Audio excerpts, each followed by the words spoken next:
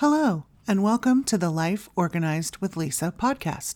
I'm Lisa Seeley, and organizing is my superpower. I'm a busy mom who has figured out how to do all the things and keep important things from falling through the cracks. I'm here to give you tips, tricks, and practical advice about how to organize your entire life. I also talk about productivity, time management, and planning because these are all related to organization. You can find my website at lisaseeley.com.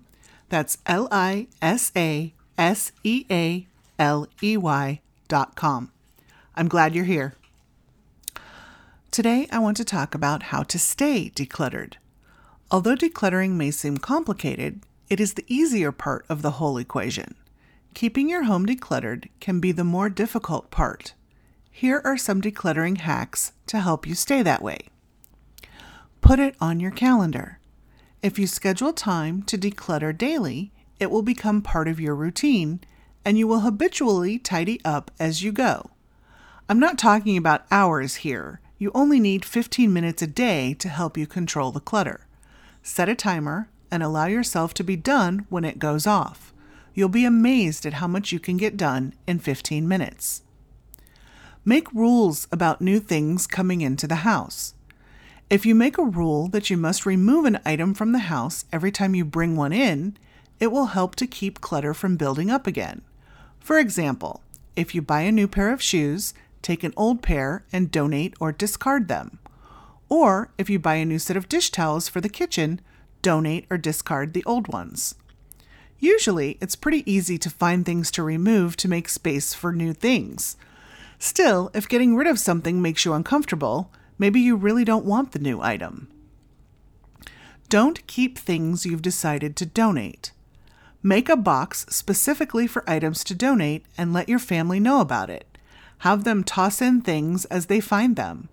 Once the box is full, immediately take it to the donation station. If you keep the box when it's full, you're more likely to create excuses to keep something you put in it. If you can't get to the donation station immediately, put the box in your garage or trunk so it's out of sight and less tempting. Pull out the camera and take before and after shots. When you decide to declutter a room, take a picture. And then once you've finished, take another. Keep these pictures readily available and use them as inspiration when you feel overwhelmed about having to declutter again. And you will have to declutter again. It's not a one-and-done proposition.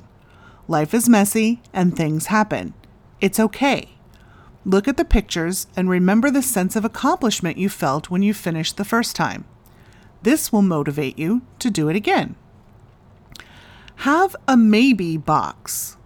If you find something and can't decide if you want to part with it, put it in a maybe box, preferably somewhere out of sight.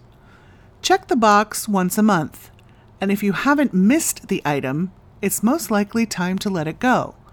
If you find yourself looking for whatever it is, put it back where it belongs and keep it.